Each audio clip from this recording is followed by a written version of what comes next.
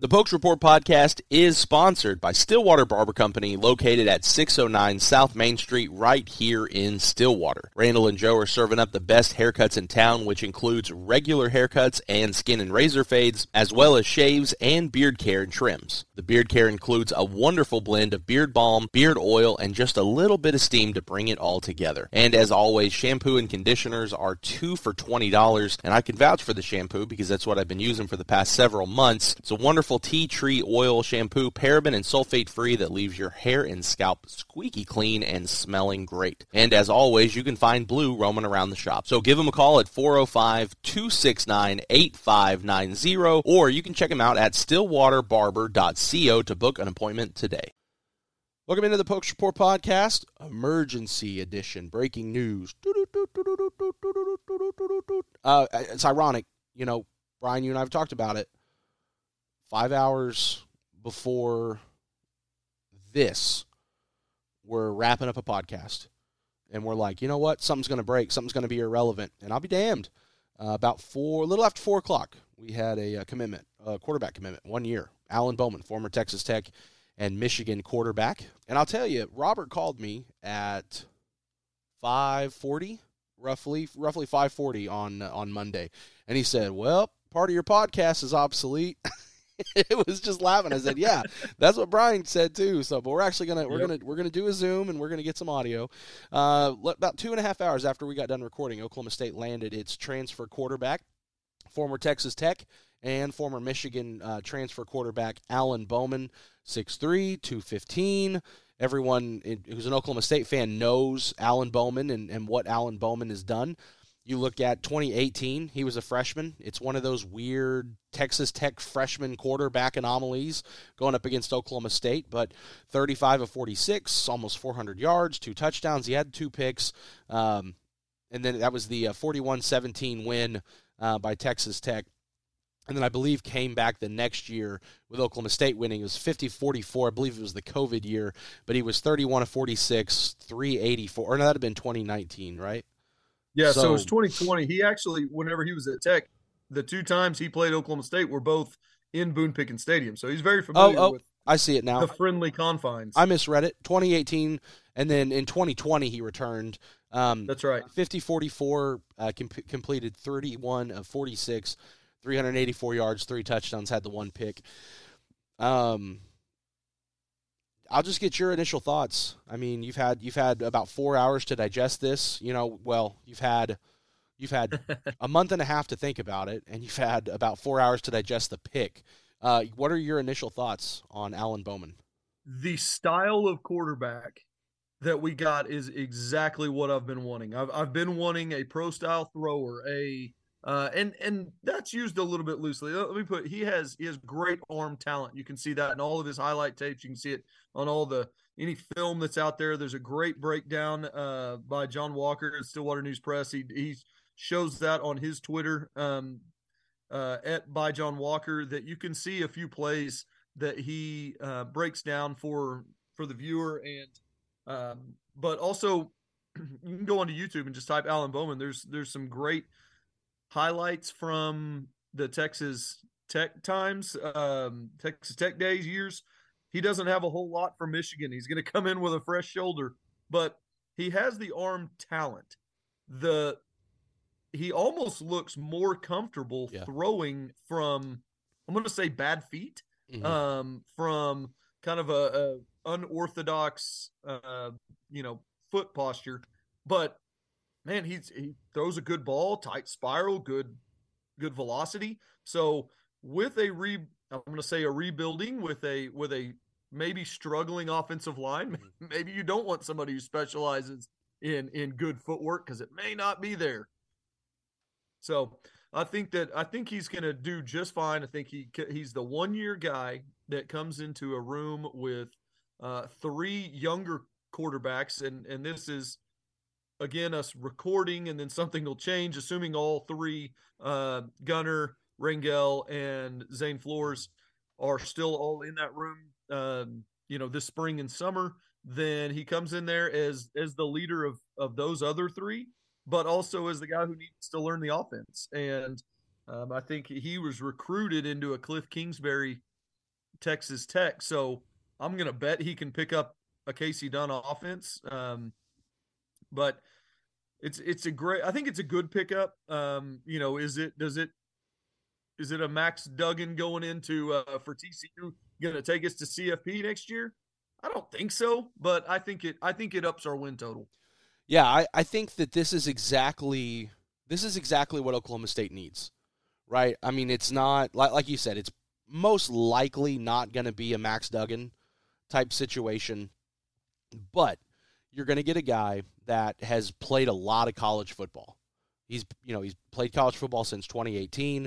He had a lot of success at Texas Tech while healthy, and that's unfortunate. He had a couple of bad injuries, and when you look at some of the success that Texas Tech quarterbacks have, at least early on, it's tricky to put someone else out there in replacement of Bowman. That kid do really well and pull him and say, you know what, I'm sorry. I know you did really, really well, but we have this guy. I mean, it's like I talked about on my radio show today. If 2020 happens, Spencer misses the first, 4 games of the season, goes down. If Shane Illingworth goes out there in 2020 and throws for 1,700 yards in those 3 games, and it throws for like 9 touchdowns and 1 interception and is just absolutely electric, then it would be really difficult for Mike and Tim Rattay and Casey to be like, all right, Spencer, it's your turn to go back out there. I know you're healthy. Go on. You're probably not going to do it if Shane is really rolling. Now, it didn't happen. Shane played, he played well enough, but when you look at Bowman, the time he was on the field, he was really good. He did what he needed to do. And this is the perfect stopgap quarterback for Oklahoma State in this scenario. Right. I think that I think it would be difficult for the coaching staff to go out and bring in a 2 or more year guy. I don't know if 2 years affects Zane Flores, but when you're looking at Garrett Rangel, a guy that went out there and showed that he could play at this level, you give him more experience, you give him more time in the weight room, you get him a good offensive line. You bring in a guy that has 2 years left, Garrett's probably going to say, you know what, I appreciate everything you've done for me, but it's clear you don't think I've got what it takes. I'm out. And that's just the world we're in now. Absolutely. There's no question. When you look at the transfer portal, you look at NIL, I don't know if it's going to stay this way, but it's no long, and whether it's right or wrong, no matter how you feel about it, it's no longer I've committed to this school. I'm going to stick at this school. And, whatever happens. I can work my way into the lineup. Now it's, you know what? You brought me in. You lied to me. I've got a better opportunity. I can go make money somewhere else. I can go play. I'm out. I don't think with a 1-year quarterback, I don't think you're going to see that. I think this is a 5th-year guy that has a load of experience. He's played at a high level when he's been on the field. He's going to bring a wealth of knowledge. He's going to bring a wealth of experience to these young quarterbacks. And if Garrett or Zane beats him out, then Garrett or Zane beats him out. And I'm not saying that they're bringing him in to absolutely start, but as Tom Dorado would say, they're not bringing him in not to play him. So sure. It's going to be healthy competition. They're not bringing him in for his film room expertise. No, absolutely not. You're bringing him in to see what he has. And I think it's going to make a healthy quarterback competition in the spring. I think that this also further accentuates that the run game is going to the gap scheme blocking rather than the zone read stuff. Mm-hmm. You are bringing in an experienced quarterback that is not a run first. He is for his career, he has -9 yards rushing. So teams are better whenever he doesn't rush. Yeah, no question. Yeah, but he also has a 67% completion percentage over his career. Yeah. It's probably like, if you take out the 11 Michigan attempts, it's probably somewhere in the 66.7 range. Okay. Well, that's 6% better than what we've had here for the last 4 years. And that has been a complaint of fans. It's been a complaint of probably coaches within the coaching staff, of consistency of getting the ball to targets, And I think Bowman can do that from, as we just said, from maybe an unorthodox way sometimes. Mm-hmm. He's, gunslinger is kind of the easy term to use because he's from Texas Tech. So we're not getting Mahomes 2.0. It's not that kind of a gunslinger. He's not Brett Favre, but unorthodox is probably the easiest way to say what it looks like he's most comfortable doing. But on his there's a freshman highlight tape, just that game, the 2020 game versus OSU. You can see all the different. I mean, he steps into throws, he throws off the back foot. There's some good ones. There's a pick.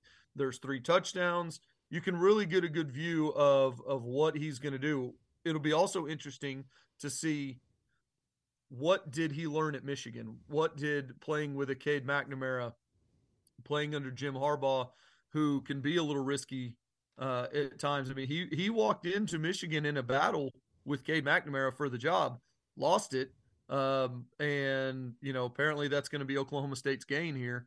But what did he learn while he was there? And Robert always talks about this: when somebody loves something and you take it away, and then the old Marcel Aitman thing, and then they go back in there, how much more do they love it whenever they get a chance to do it again? And I think we're going to see a rejuvenated, a more, an excited to lead. This guy's getting a COVID year. Who knows if he's going to get a medical red shirt? I mean, he had a deflated lung. You don't get a medical red shirt from that. I don't know what you get one. Yeah. So, we'll see what all he gets eligibility wise left, but at least 1 year, and I think he's a great fit. Yeah, I would think so. And that's what you look at. I think you just hit it. I think that's the perfect way to look at it. You're getting a guy that knows how to play at this level. He played at a high level. He played well when he was healthy. He has a wealth of knowledge, having played for 5 years, having played against the Big 12, having played in the Big 10. So not only is he going to bring the experience and the leadership, but like you just mentioned, he wasn't able to play for a few years, took a handful of snaps over a couple seasons. He knows how to play, and then you give a guy that knows how to play the game another chance. And here's the thing. There is an absolute legitimate chance that he is the starting quarterback in the fall. Now, Garrett Rangel could have a monster spring, and a monster summer, monster fall camp. Same with Zane. I would find it difficult to think a true freshman's going to play and start, but it's very possible that either one of those guys, Gunner included, could have a monster spring. But when you look at this guy, back off elbow surgery, yeah. Yeah, when you look at this guy, though, I mean, you're bringing him in. He's going to be confident. He's got a good arm. I like this pickup. I think this is a good, sound pickup, and it's exactly what Oklahoma State needs in this type of situation. You're not bringing him in to be a multi-year starter. You have your guys on the roster that are the starters of the future. You need a stopgap guy. If he doesn't play, guess what? He doesn't play. But you've got him, and I think that's the most important thing.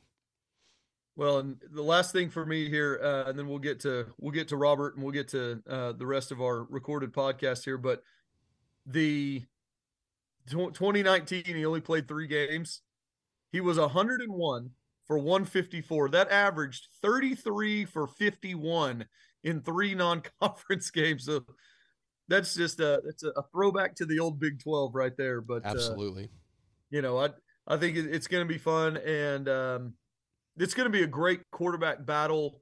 The spring game, the spring finale, the spring hurrah, whatever they want to call it this year, I would think should be very well attended because all 3 quarterbacks are basically people you don't know a lot about. Mm-hmm.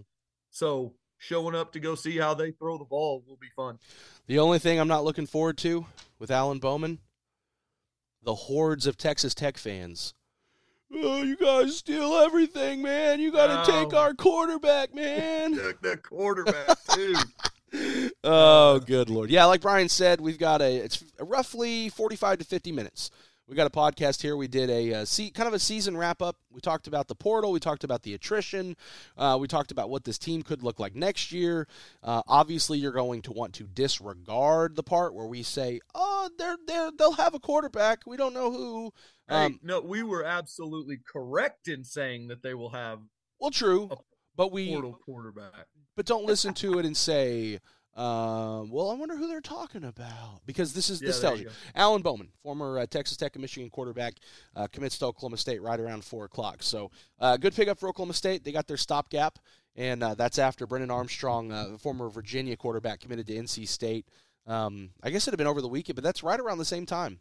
Bowman's on campus, and then Armstrong's committing to NC State. So, I would love to truth serum somebody, the old Jim Traber truth serum.